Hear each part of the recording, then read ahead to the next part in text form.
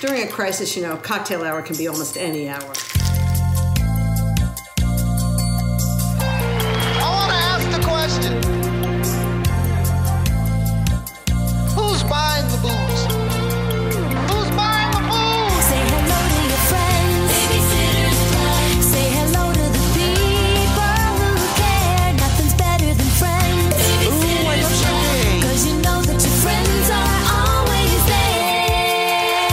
Oh, God, these bubbles make me burp. So, should we start this thing? Yes. Okay. Here we go. Doing it. Boozy Sitters Club, Season 2, Episode 2. Dose. I'm Stephanie. I'm Nell. And this is the Boozy Sitters Club. Boozy Sittles. Special edition, live from the Adamo residence in Lakeland, Florida.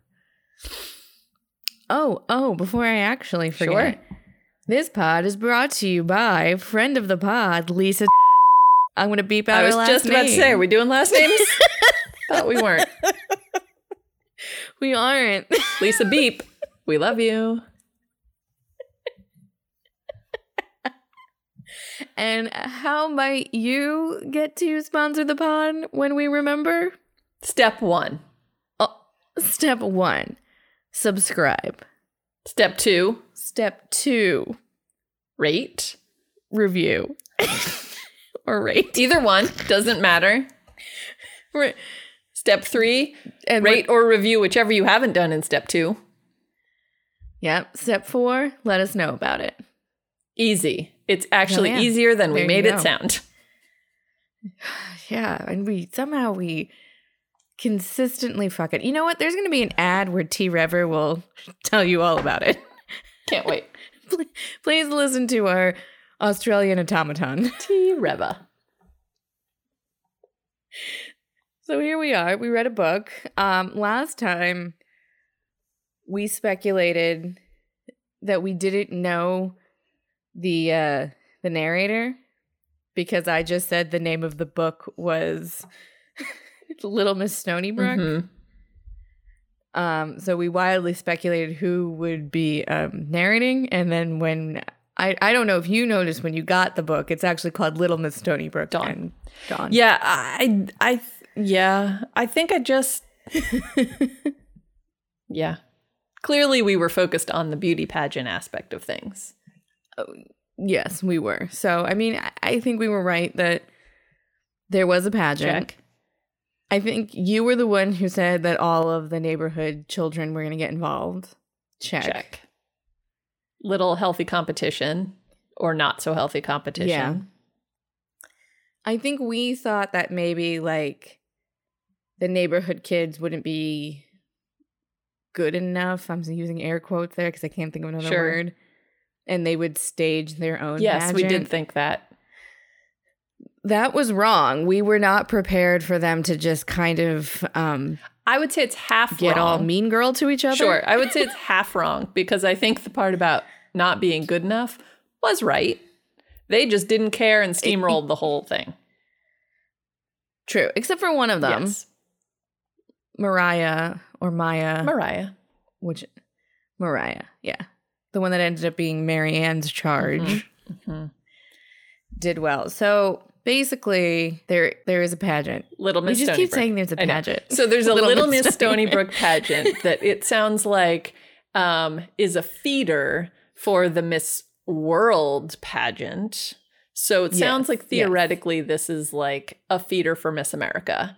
And it's coming to town, and through various ways, different of the Babysitters Club charges want to enter or get convinced to enter, and then each one of the Babysitters Club members kind of takes it on as her own project. And then, of course, they get a little competitive against each other to try and prove, which this seems like an ongoing theme. If they can win whatever the contest is, then that means they're the best babysitter. Yeah, which in this instance, I didn't fully correlate with how those two went They together. don't. But sure. They don't. They don't. And then the underlying theme of it as well, because Mallory and Jesse do not get into this and tell them it's stupid from the start. Yeah, not only do they not get into it, they actively oppose it. Actively oppose it and probably are the two biggest. Okay, they're basically the ones who are just saying it's sexist. Don't do it. Yes. I think one of them actually says it. Yes, I'm pretty sure I have uses those a words bookmark there. Yeah, so that's the gist. We'll let Lewis Cheney let you. Speaking of which, Davina DeCampo liking our tweet. That's very exciting. If you're listening to this and you don't know what we're talking about, please go check out our Instagram and or our Twitter, in which we paired a Babysitters Club member with a contestant from RuPaul's Drag Race UK, and Davina DeCampo, who is one of said contestants, liked our tweet. It was probably the highlight of my week. So I'm not gonna exciting. lie. So exciting. So everyone go look and like them again, even if you've already liked all our tweets and Instagrams, and be a part of the just look at it. It was great. Of the love. Yeah, it was awesome. With that, Lewis and Arbs. Dawn's a little jealous it was a formal ceremony to welcome Jessie and Mallory into the Babysitters Club. Don't people know that Dawn's a special babysitter too? Then it's Dawn's turn to shine. Mrs. Pike wants her to help prepare Margot and Claire for the Little Miss Stonybrook contest. So what if Margot's only talent is peeling a banana with her feet? Dawn's going to help her charges win that contest any way she can. The only trouble is, Christy, Marianne and Claudia are helping Karen, Mariah and Charlotte enter the contest too. And nobody's sure where the competition is fiercer, at the pageant or in the Babysitters Club. Okay, so we're back. We're back. So I believe you mentioned wine. What are you drinking? Oh, I am having the most basic of basic bitch Florida days. We might be having the same day. I mean, it's slightly chilly out. Mm-hmm. I'm wearing a sweatshirt because... Are you also wearing sweatpants? I am. Because I am. I'm wearing leggings mainly because all of my sweatpant type things are currently in the wash. Fair enough. You know, because yes, I don't want to use the communal laundry machines afforded to me in my apartment. So I come to my parents' house to do laundry. And I think that is the adult decision in that situation. I mean, I, to varying degrees, know what my parents are doing and have been. I don't know who else is touching those washing machines. Anyway, so there's that. So, out of a Key and Curly Winery, which is a Plant City winery in Florida, which makes wine out of fruits that I would not typically think about being made into wine. Are we going to have a Moira Florida or a Moira Rose from Schitt's Creek situation here? Fruit wine? No. Herb Erlinger's fruit wine? That is what Key and Curly does.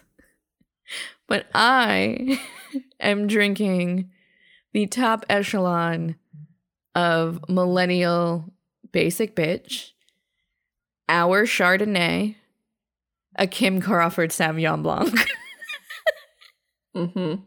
Old Faithful, I'm here for it. We're doing this on a Saturday, which is not normal for us. So I'm just kicking back, living my best basic bitch life. It's good. It's crisp.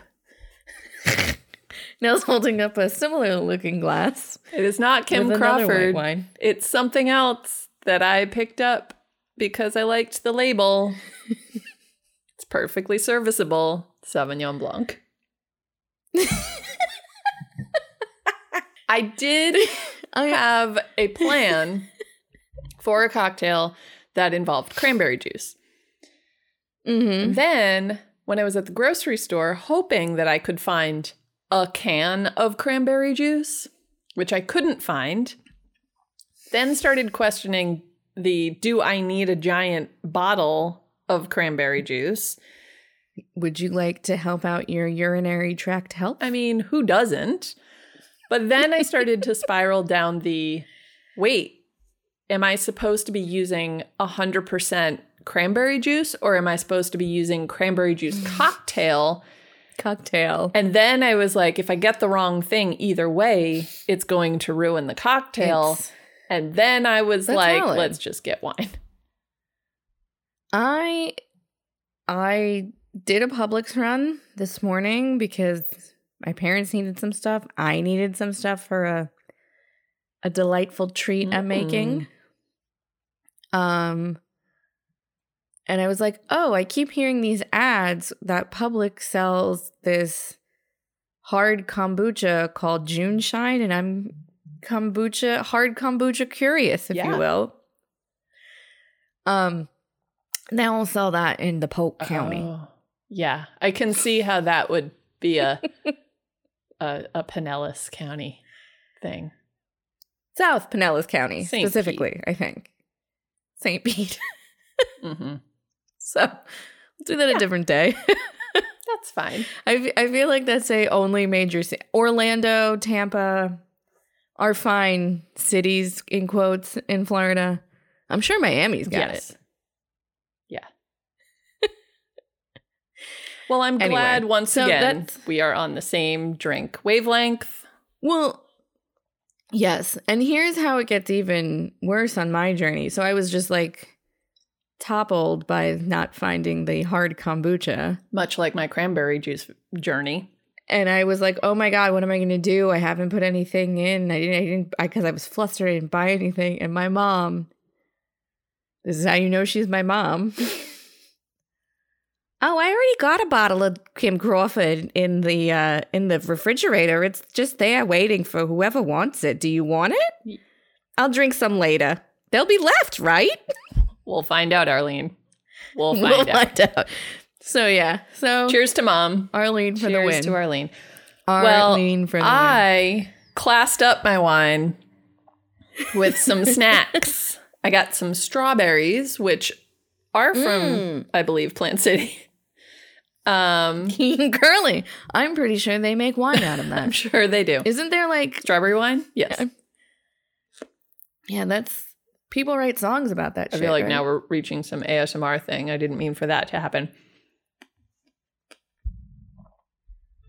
They're good. Let me try them with my wine. It's not really like strawberries and champagne, but I figured strawberries and There's your ASMR minute. You drink, I touch the microphone. That sounds dirty. A little bit. In a way. Yeah. So yeah, I'm glad we're on the same page. Check. Take a wee break and come back finish into the it. strawberry and not feel weird about it. Hi kids, the T-Man is back. I'm here to tell you how you can become a Boozy Booster and sponsor an episode of the Boozy Sitters Club. All you have to do is rate, review and subscribe on your favorite podcasting platform and show us the proof. Screenshot that shit and hit us up on the Twitter or the gram to have Nell and Stephanie say your name at some point when they remember it. And who don't like their name said out loud. Are we back from our break? So we're back. Yeah, we're back from our break. We're back. So how are you? Well, I'm going to say fine. I feel like I'm just, I'm fine. I'm fine. I feel like I'm just going along with a lot of things that need to get done. Having small stress ball moments. Freaking out over some, general life things like moving during a pandemic. It's cool. I think that's the first time you've mentioned to our tens of listeners. That Well, you're tens moving. of listeners, I am moving. It's weird. Like, moving is stressful. Like, when you look at those psychological things that are like, what are the top 3 like most stressful things that you can do in your life?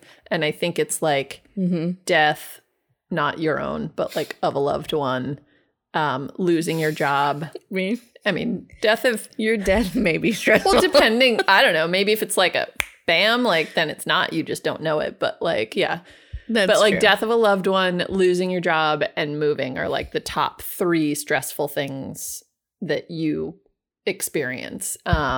So check off 2 of those in the past calendar year.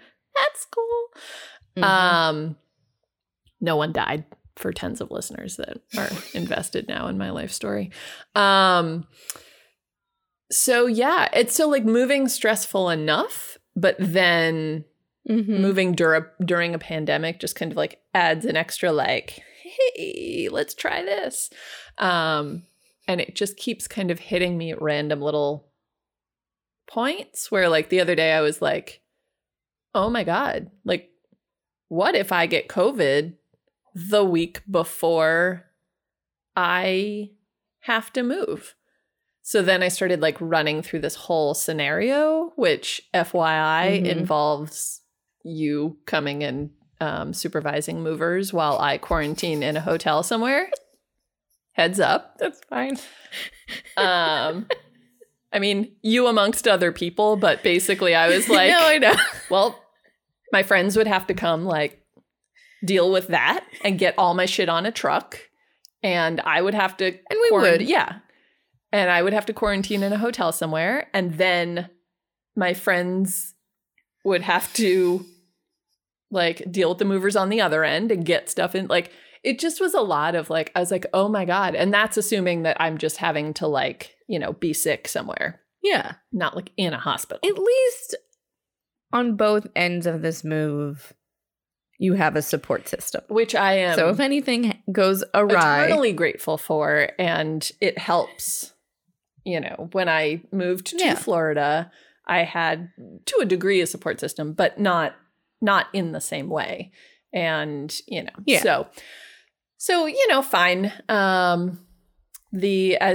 we discussed a little bit before and can get into further, RuPaul's Drag Race UK is getting me through this time.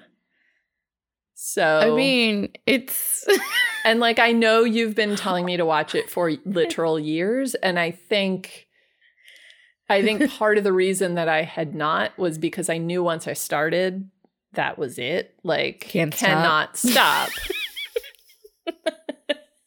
And as someone who owned and still does somewhere the physical CD of RuPaul's, I believe, debut album, Supermodel, and listened to it a lot. Like, it's not really a shock that I enjoy it. I think it just, like, so. Yeah. Thank you for pushing me over the edge to embrace God, all the I things. will say I was into RuPaul's Drag Race before the pandemic, but like my obsession has gone to a place I was not even expecting because I just it is my escape from reality. So it's good stuff. It's good stuff. And I'm like legitimately getting everybody I know on board and watching at least one of them because it's like there's one for everybody now. I'm like, I watch them all. Don't you worry.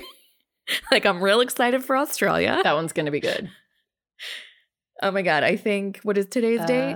We're 5th? recording this on the 6th. I think 6th. like today or tomorrow they're announcing who the cast is. Our automaton Trevor will be so excited. And maybe real Trevor will be excited. Real Trevor might also be excited. All the things. And also, fear not, tens of listeners, the pod will continue because since we started the pod during lockdown in a pandemic, we've been doing it on Zoom the whole time. So yeah, things will stay the same for our listeners. So other than RuPaul's Drag Race, how you doing? Yeah, fine. A little tired today. A little slow. Lots of shit. It's fine. We don't need to get into it. What we do need to get into, because we have to have a minute about it, Ellie Diamond, man. Okay. Shade. But she did play the game. Exactly. Rue said, shady bitch, but that's how you play the game. Which is I mean, that should be the tagline for the show in and of itself. Like any reality show. It's so true. If it is a contestant or if it's a competition show, the goal is to win. And I actually, like, I thought she did exactly what I would have done in putting people in that order for the stand-up competition. But yeah, Ellie, man. Good for her. Because that was the only way she was getting top 4. Great. Anyway, so that was your RuPaul's Drag Race UK corner. Let's jump into the book. We're gonna how go would you from rate this drag book? queens to babysitters. Which we have now said is the same thing. Yes, we have. Yes, we have. Like a 3. I hated it. I did not. I didn't hate it. I didn't enjoy it. I liked parts of it, but it was not an enjoyable read. And I was disappointed to read the author's note where Anna Martin was like, I loved writing this. The hell? I know, me too. I didn't enjoy it for a multitude of reasons. Okay, hate is a strong word. I'd probably give it a 2. Yeah, I would probably say like 2.5. And if I couldn't have a half number, then I'd probably go up to 3 for like a few things that I liked about it. But I can see where you would go to. I thought the premise of them all trying to prove they were the best babysitter through a pageant that they all said was sexist garbage was very irritating. I also feel like we've already done the let's prove that I'm the best babysitter through doing, like, it was a little rehash of a plot line, I have to say. I love me some Anna Martin writing, but... And I think that might continue to come up, but that's fine. But I thought this one was particularly weird. Mm-hmm. I definitely, in terms of the pageant thing, I will also say, clearly based on my love of not UK, all of the RuPaul's Drag Race, clearly I love a pageant. Mm-hmm. Mm-hmm. And I do think, yes, particular beauty pageants, particularly beauty pageants then, and particularly beauty pageants with children are very problematic. But I have also had friends who were in pageants that got a lot out of it. Mm-hmm. And it wasn't just, I want to be the prettiest girl.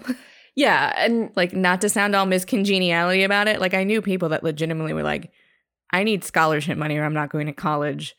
Let me go do some pageants. Let me go do some pageants. So that was annoying. But whatever. I see that. And I do think there are certain things that are problematic. The other thing that annoyed the crap out of me was the whole Jeff thing. Like, so Jeff, this has been when... starting, but basically it reaches a point where Jeff, Dawn's brother, is like, I hate it here. I want to go back to California and live with Dad. And this is the book in which we come to a head on that one. Yeah.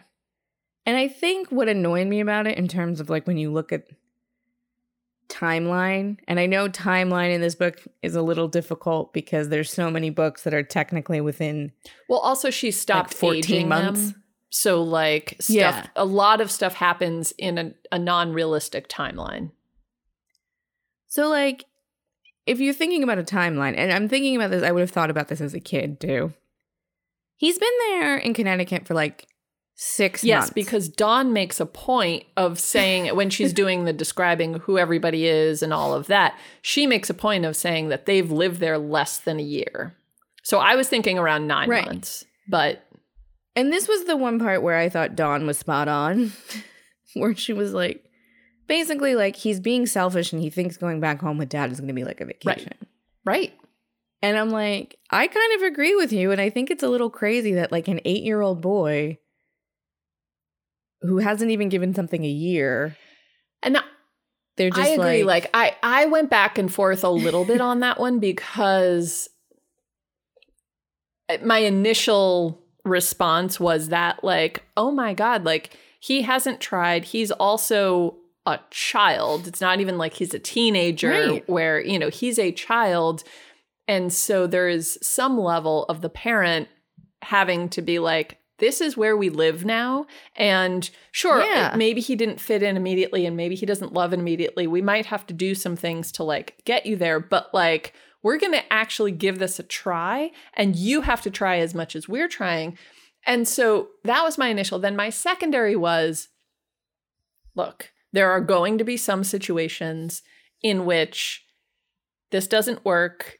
The kids actually do, for the benefit of the kids, it's going to be best if one of them lives with the mom and one lives with the dad, whatever. Like, but I think ultimately you're right. Where it gets to is if we're looking at this from a realistic situation, and this is a pretty realistic problem, it's been less than a year, 6 to 9 months, and they're just like, and not even just her mom. It's her mom and her dad All of and her them. lawyer and the teachers and the social workers and the like, everybody is like, yeah, sounds about right. He can go back in 2 weeks. Just let him do whatever he wants.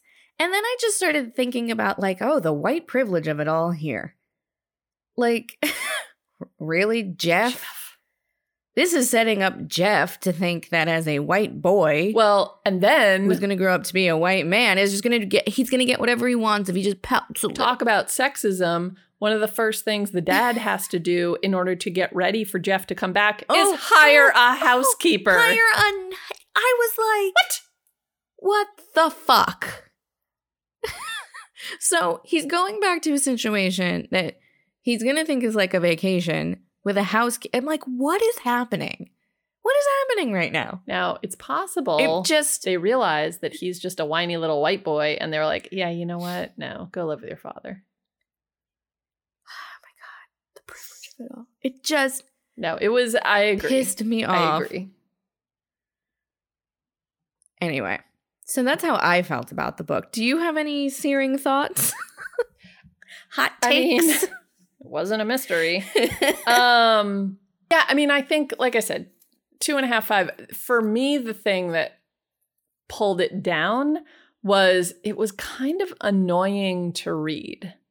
And so basically each of the members, minus Mallory and Jesse, end up with 1 or 2, because Dawn has the Pikes, Claire and Margot, together. But everybody has 1 or 2 kids who are competing for the pageant. And so there's a huge chunk of the book, because it's from Dawn's perspective, focused on Claire and Margot and their talents. I'm using air quotes. None of these kids, or very few of these kids, actually have any kind of a talent, except for Mariah, who can apparently do it all. Well, a talent that one would be typical in this. Sure. For kind example, is it Margot or Claire with the bananas? Who does the? I think it's Claire. Oh, I think it's Mark. I can't remember. Anyway, Margot or Claire, the older one. One of, Her talent is that she's going to recite the it's not, I guess technically it's a poem, but it's like the house that Jack built. but it's one of those that builds, and so you say, you know, Yeah. this is the straw that the cat in the whatever, like it just, you know, goes on and on and on. And at the same time, she's going to peel a banana with her feet and then eat it. I think she eats it with her hands, but still eats it while she's reciting this. So throughout the whole book, one of the kind of ongoing things is that she's reciting it over and over and over to memorize it, which means Dawn hears it because she's babysitting them, which means Mallory hears it because she lives with them. Jesse hears it because the two of them babysit at one point. Like, and so we just keep hearing this over and over and over. There's so much repetition in the book, and there's so many annoying things in the book, and they're presented as annoying things. But oh my God, it just was not a fun book to read. It wasn't. And then I think also we were excited because when we were speculating, we're like, oh, we hope Karen gets in on this. And then, like, uncharacteristically for Karen, Karen sucks. Yeah. And I say uncharacteristically because up until this point, Karen is presented as a super creative kid, has lots of, She's also very driven. Karen's not just going to let something go. No, and her talent was singing Wheels on the Bus that she added 16 of her own verses to, which was very Karen. But I was like, okay, the girl has a whole improv game going on. Why? It was very weird. And what started the whole competitive nature between them, which also irritated me, was they're at a meeting. And I think part of it is too, Dawn was cranky from the start of the book. And this was even before the Jeff stuff. She was cranky because Christy is giving Jesse and Mallory an induction ceremony. And she's like, well, that must have not happened because Christy was jealous of me and da-da-da-da. And I was like, girl, you had a sleepover and a pizza party. What more did you want? I'd rather have a sleepover and a pizza party than having to put my hand Christy on the literally making notebook. up shit. And then the phone rings and it's Mrs. Johansson, who specifically requested Claudia babysit Charlotte because Stacy's gone and Charlotte is really missing Stacy. Yeah, and she knew Charlotte thought of Stacy as her thinks of Stacy as her best friend. She knows Claudia is also Stacy's best friend, so she just wanted to be with somebody else that she could talk about her feelings with. And as they do, end up calling Stacy. And they all get so pissed off. And I'm like, shape. I was like, okay. So they're like, oh, they must not think we're good babysitters because she wanted Claudia. And it's like, so, oh my God. Here's the one thing that I think when this stuff comes up in these books, it annoys me, but I actually think it's one of the ways that Anna Martin is so good because it's exactly how 13-year-old girls would react. That is true. So I think this is one of those, not to skip ahead, 13-year-old goyles.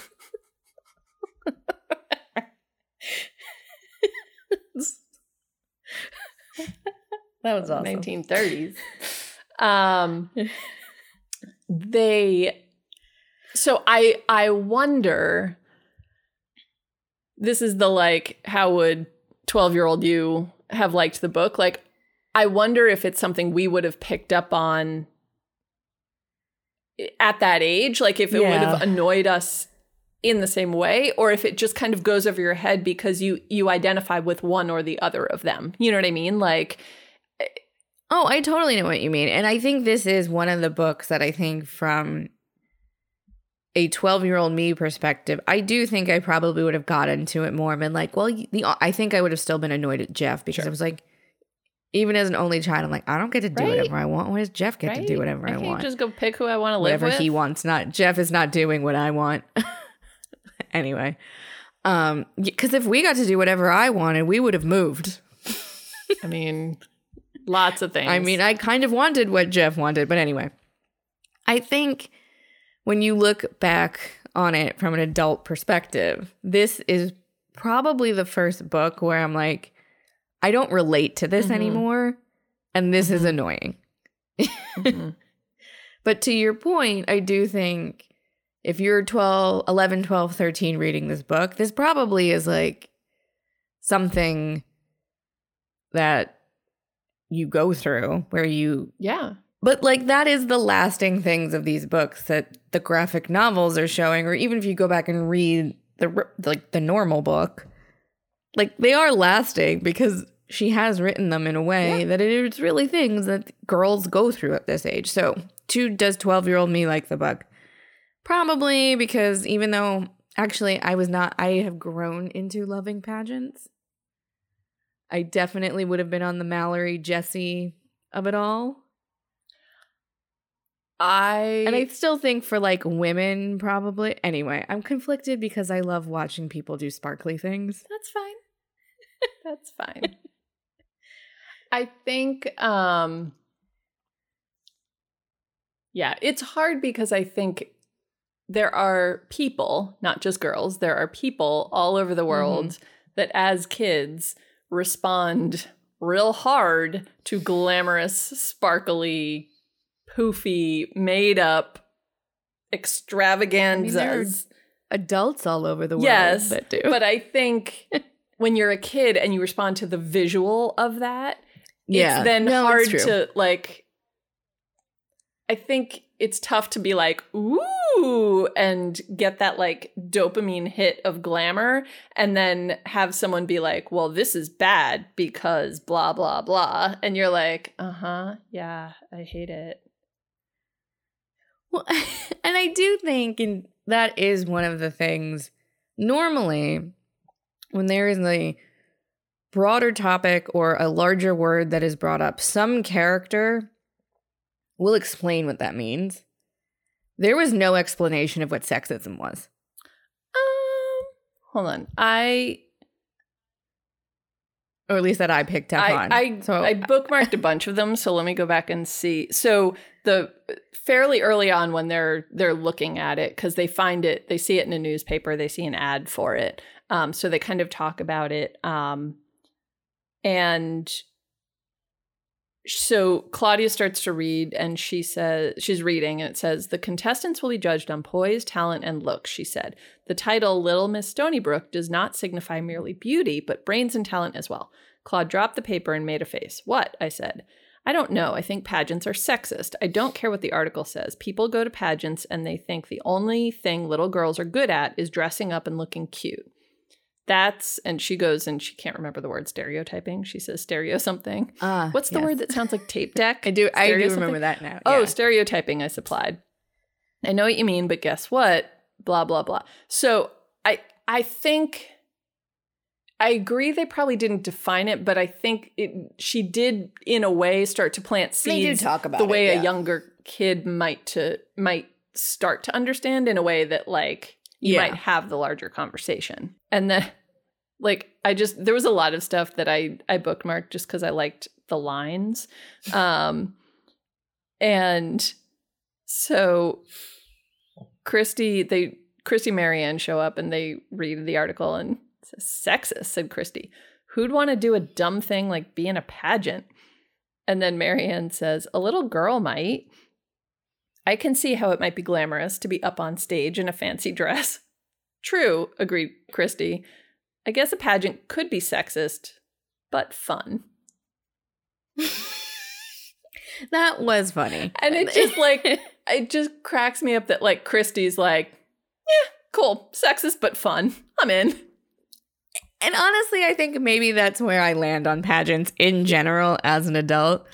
Sexist. And I think there's a lot of things, not just pageants, but there are a lot of things that if you are aware of all of the parts of this thing, if you're aware that there is inherent sexism in asking women to dress up in whatever it is, a ball gown, a bathing suit, or whatever, even if you're asking them to do a talent, like if you're judging women against other women and calling one of them the best, it's a little sexist. Like, but I think to bring it back to the RuPaul's Drag Race, yes. I think that's probably why I'm also so attracted to it, because I do enjoy the pageantry of things. Mm-hmm. But that is done in, in celebration of like going back to like, drag balls and like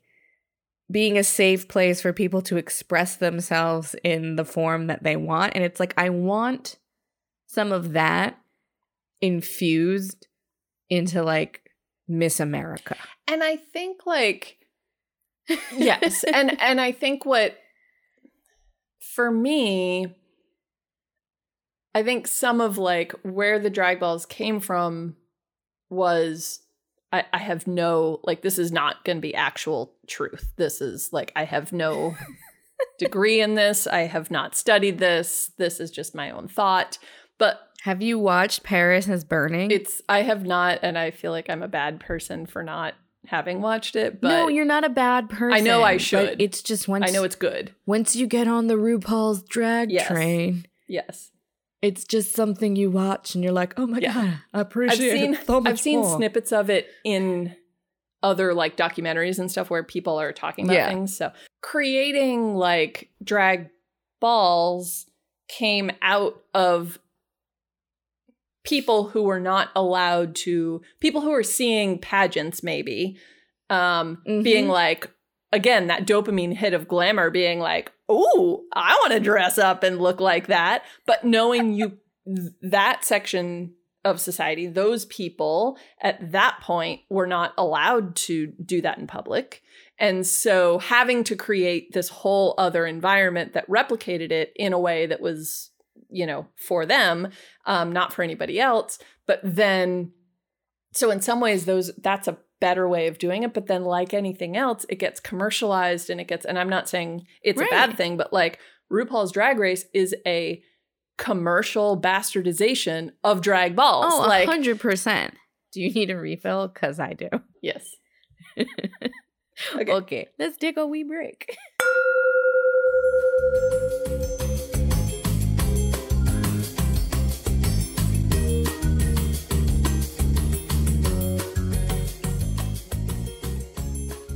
Should we be back? Let's be back.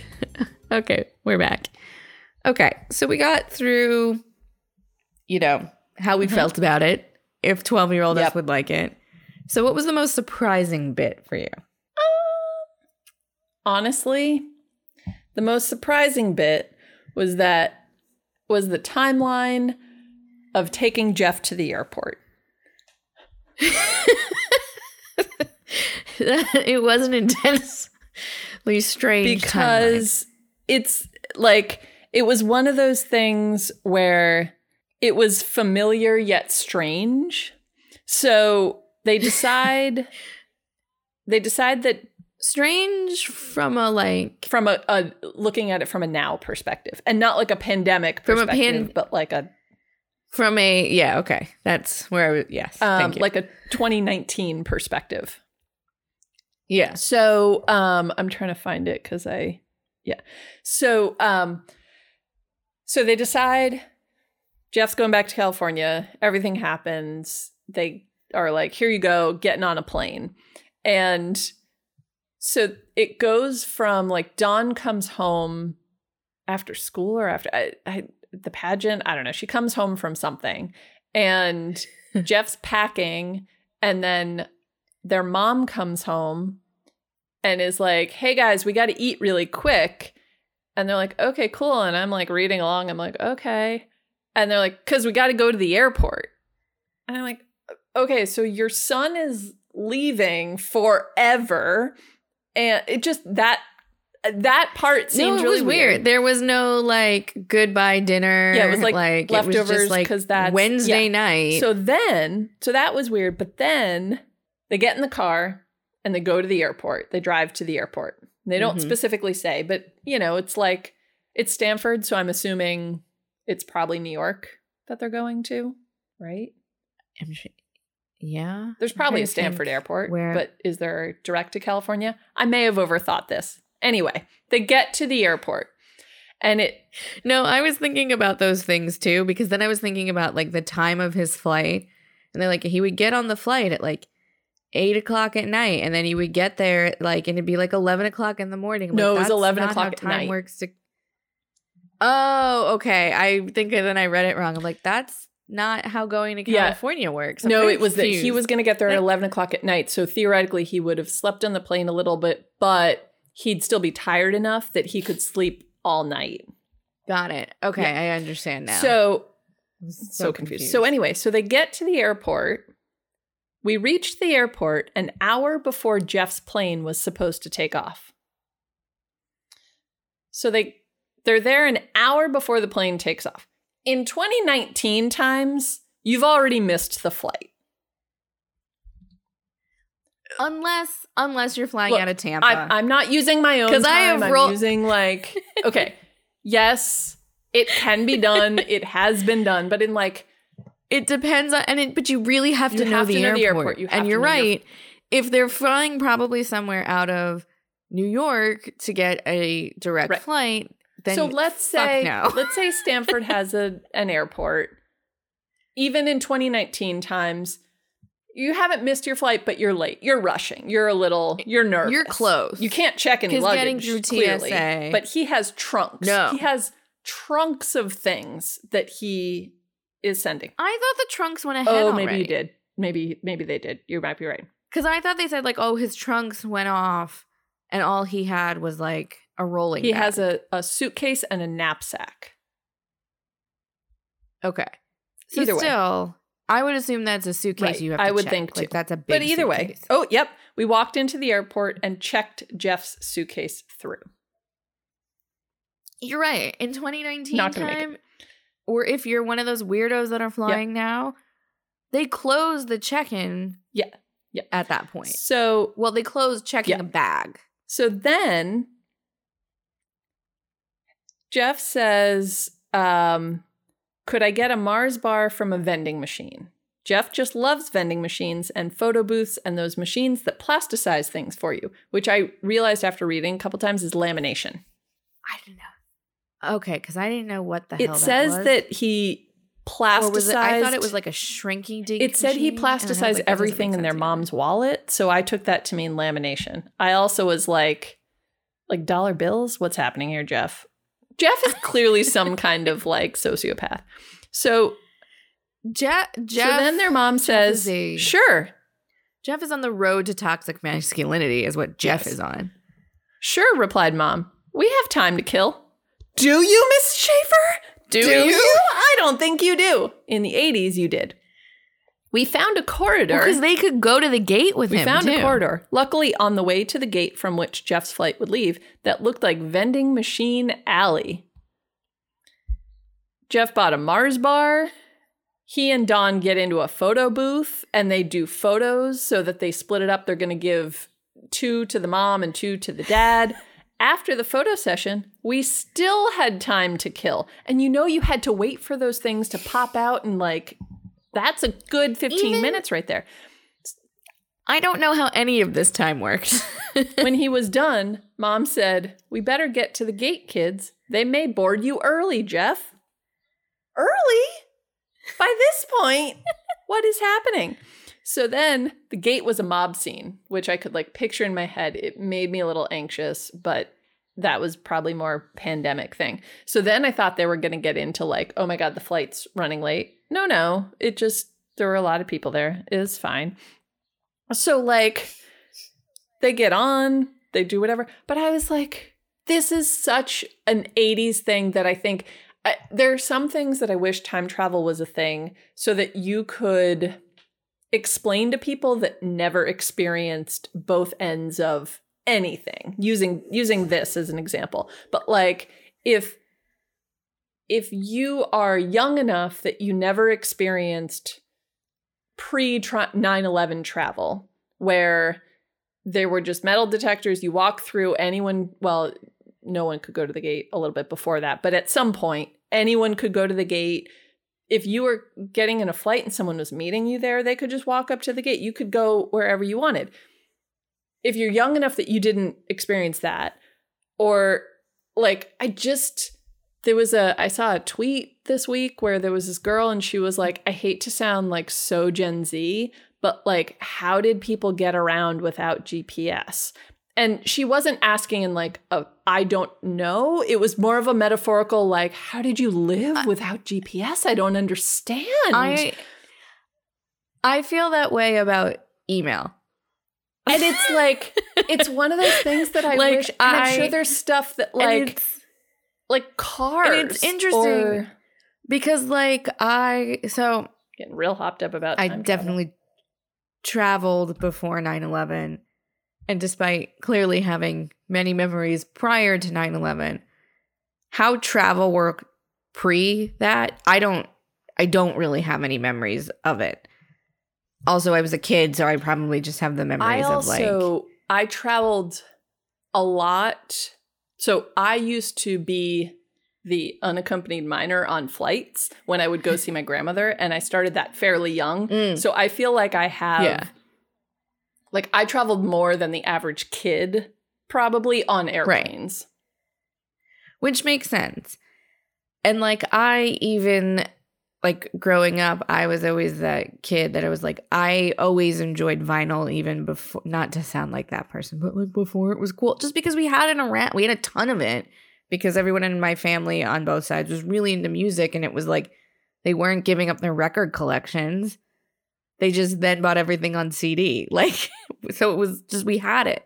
So I was like, there was a lot of things where I was like, look, the Annie I soundtrack understand. on vinyl.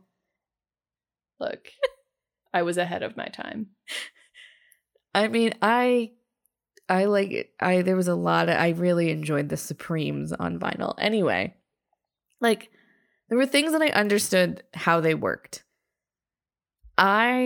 And maybe it was because we had a computer from, like, there's a picture of me as a baby sitting on my dad's lap at a personal computer, because that's what my dad did.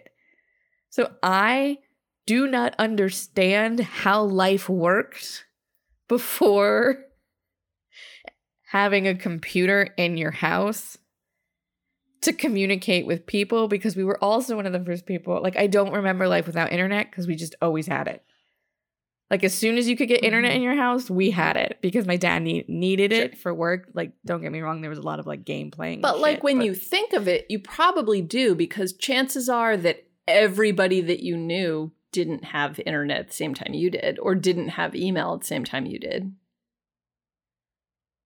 No, I just remember them coming over our right, house. but that's what I'm saying. So like, and like, I don't understand. Like, I get it, but like, I don't understand. Like, how did work? Like, I don't understand. Like, I just don't understand. And then I'm like, I like the sound of not having email at work. Phones and walking. Faxes. Like, that scene in 9 to 5 where she can't figure out the gigantic copy machine. I think that blows my fucking mind. I think like the ultimate answer to a lot of things, emails, cars, phones, airplanes, like all these things, the ultimate answer is it took longer. It's not that like, oh, I know. I'm not explaining It's this like, to you so much as like, just that's the like general like thought that I have of like, I get it.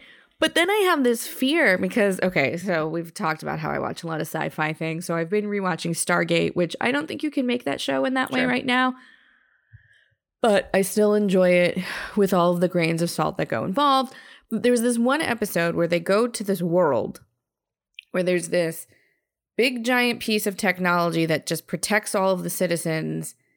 And the society has essentially regressed because they've relied on this technology that just worked, that there's like 2 people that knows how it works to keep it maintained. But then there's this big bad thing.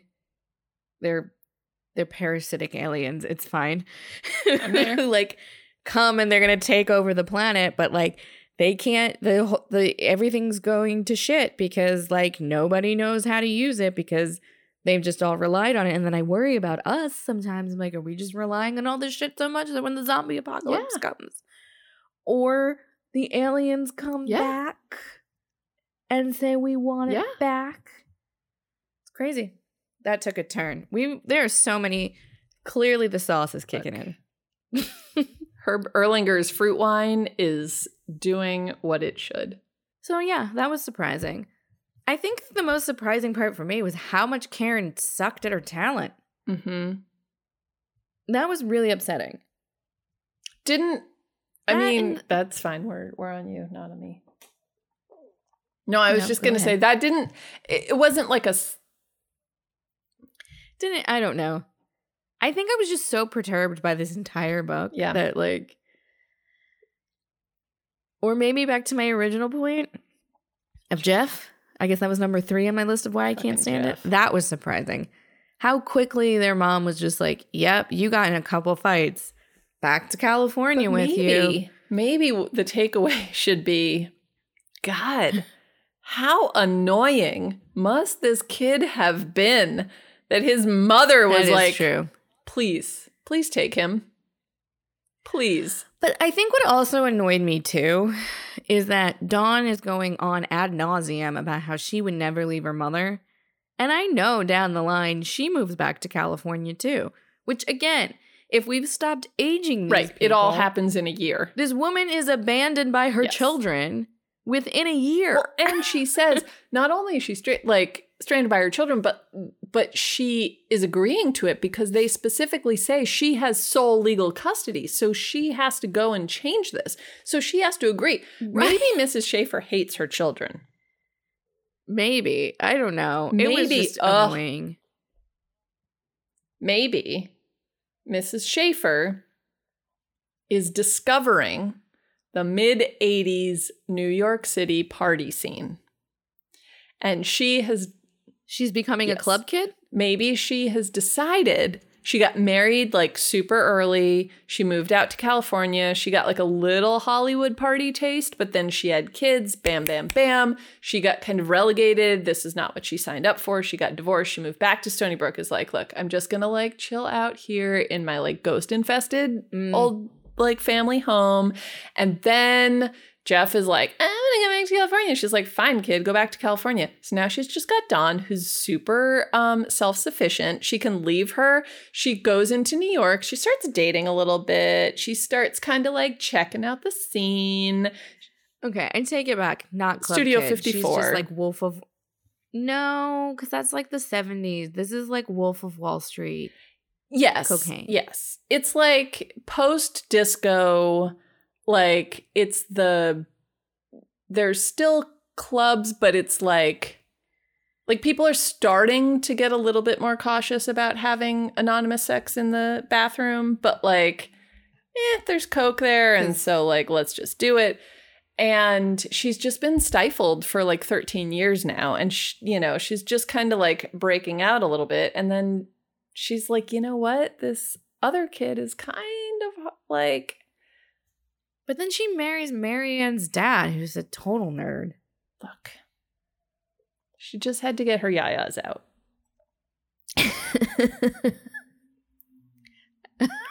Okay. So what was the most expected part of the book for you? That they all like learned their lesson and came back together and were like, oh, guys, we're just friends. We shouldn't have fought. Well, maybe you should have fucking learned that lesson before when this happened before. It is true. That's accurate. Along that line, what was the most expected part for me, because there was some clear animosity on Anna Martin's part towards pageants, that Mariah, who so clearly should have won the pageant, didn't win the pageant because what were they calling them? Oh, the professional. Hold on, I've bookmarked it because she's great at names. Sabrina Bouvier is a fantastic pageant girl name. Is a fantastic pageant girl name, but they didn't call her a pageant girl. They called them hold on. like pageant junkies or something like that. And that she was basically teaching all of the readers the lesson that just because you're the best in this life doesn't mean you're doesn't gonna win. mean you're always gonna win. Get used to it. Which I thought was a little dark for children, but I was like, once I read Pageant head. Pageant head. Yes. It's hyphenated for anyone that's following along on style rules. She said, this is Claudia. Do you know what that was? Claudia whispered to me. A pageant head. That's what. A poor kid who gets roped into any beauty contest or pageant that comes along. Her whole life is one big smile. That's dark. That's dark, That's Anna really Martin. dark. And she's not that pretty, I pointed out. And maybe not very talented, added Claudia. But she knows pageants, or her mother does, and she knows what the judges like. Did this come out pre or post John Bonet? Pre. Okay. So we didn't because this was at a time, and they specifically point out that all of the babysitter girls, like, none of them are dressed. Like, they didn't put on makeup or whatever, because they get there and they see the other pageant heads who are wearing makeup and nail polish and their hair's done. So I think this was at a time when in these little girl pageants, you could still enter your little girl with missing teeth and her hair from yesterday's bath and like whatever. But there were the Sabrina Bouviers of the world who were starting to They were going to be, that we're turning it into what we know from Jean Monnet and Toddlers Yes, and Tiaras. exactly. And then we get to Honey Boo Boo. That poor child. So that was expected to me, which is I guess that's a weird thing to see coming, but like you knew that's what was going to happen. So does it hold up? I mean, I think a lot of this stuff holds up because ultimately it's like what adolescent girls, pre-adolescent girls think and feel, and like, I don't know, there's always going to be, whether it's physically a pageant or some other competition, like there's always going to be that. So in some ways, the airport run does not. I think we're settling on, once again, the overarching theme holds up, but some of the details don't. Yeah, which is, I think, good. Which is testament to why these are being made into graphic novels. True. I don't know if the Jeff going home so quickly, I don't think that would happen now, though. It may again, we're reading these very quickly. So like, if we take that away from it and think that, because what is this? Number 15. So say, let's say 2 a year at, speediest best, 1 a year. Like now we're already a pretty far away. So like maybe a publisher would be like, yeah, that storyline's okay, because people will feel like it's been a while. I think you're right, though. I think they would approach it slightly differently and have a conversation about like, well, we talked with the psychologist and we That's tried. True. Like now there would totally be a therapist. Yes. Which we've had a whole story about going to the therapist. We did. And that actually did come up where Jeff was like crying, like, does Mrs. blah, blah, blah think I need to go to a psychologist? And yes. Like, yes, honey. Yes, she does. But we're not going to deal with it. We're just going to send you back home. So I actually do think from that point of view, that doesn't hold up. Now your kid would you would take your kid to therapy before you're like, let's just send him back to his dad where he's not going to have to deal with any of his feelings. Can we talk about I don't think the dad's living his best bachelor life. Now, maybe he should have hired the housekeeper before, but maybe he's boning the housekeeper. Well, but he just hired her. You're saying boning the current. Maybe he just hired the girl he was boning. But here's the thing. Do you think the dad is like, yeah, ship me the problem child? I don't know. And they position everything like, oh, yeah, they're just doing it. Anyway. So, yeah, okay. That part doesn't hold up, but the girl themes hold up. Girl themes. Check. Okay. I meant like the themes of the main character. Yeah. But I realized what that sounded like after. No, I like it. Okay. So the next book that we have to speculate on, Jesse's Secret Language. Oh, I think I know this one. I think I know this one too. So this is our first one that's from Jesse's perspective. I'm pretty sure it's she babysits a deaf kid. So our wild speculation is that we know the plot and that Jessie babysits a deaf kid and that she... Okay, here's the question. Does she know sign language already or does she learn sign language? And how does the IRA fit in? I don't know. The instances of IRA, Stacey's back in New York, so we need Stacey to come back. I agree with all of those like children back in the 80s and 90s that like went apeshit when Stacey went away, because this is BS. I think she learns it. I think she has to learn it. I think she knows it and she keeps it hidden because it feels like shameful for some reason. But then she's the only one that can talk to this new kid who is deaf. And then it becomes this like big, like, why do you know it? And I don't know the reasons. Probably because of gun running, but it's probably not. They do live in the McGill's old house. Maybe Squirt. Hi, Piper. Aww. Oh, hi. You have a guest behind you. It's not Piper. Oh. Hi. Mother, come here. No, I'm not getting all naked. Yes, you are. No. Please. You want to say hi to Nell? Is that a draw? Hi, Arlene. I miss you. I don't even remember where we were. Jesse, sign language, gun running. That's it. Oh, I know where we were. What if Squirt stumbles upon a gun cache in the basement? That's what I was going to say too. Like, yes, so they're in the McGills and like, yes, I'm with you. I'm with you. And I don't know why I've decided it's the 2-year-old. Well, maybe it's Becca. Maybe Squirt is like, bah, bah, bah, and he falls or does something. And then Becca's like, what is this? And she finds like the loose floorboard, but she has the better fine motor skills to actually pull up the floorboard. And then she freaks out and calls her mom. Yes. Because that would be terrifying to just find a bunch of guns as a child. Yes. Mm-hmm. Yeah, that's solid. In other random things on TikTok, did you see that girl who found a whole nother apartment behind her bathroom mirror in New York? Talk about white privilege. No, I'm not going to call your fucking landlord. Don't climb through your bathroom mirror with a hammer. Okay, I probably would have gone through.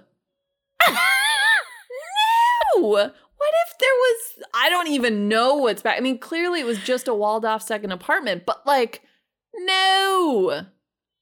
Also, I'm just so curious. Why did they wall off a second apartment? So I saw something, there was like a link to something that said this was something that builders did so that they had easy access into apartments that like, if they were working on a couple different apartments that they would cut holes in between the walls and then they could unlock one apartment and they could go in between the two and they wouldn't have to wait for like other people to be unlocked. And I guess I take that, except this was a whole other unfinished apartment. See, it didn't look unfinished to me. It looked like someone had lived there, moved out, and that they were doing some kind of like, the toilet wasn't in the right spot. Right, like they were doing renovations or something like that. Like, I don't think this was it's been like that forever. I don't know. Anyway. And I think she only noticed it because the cold air was coming up because they'd turned off the heat. That's why I think someone had been living there and because like, oh, I use heat and whatever. And like, you didn't notice it and whatever. It was crazy. Either way, it was nuts. Crazy. So that's the episode. Go look it up on TikTok. We'll chat later. Bye. Bye.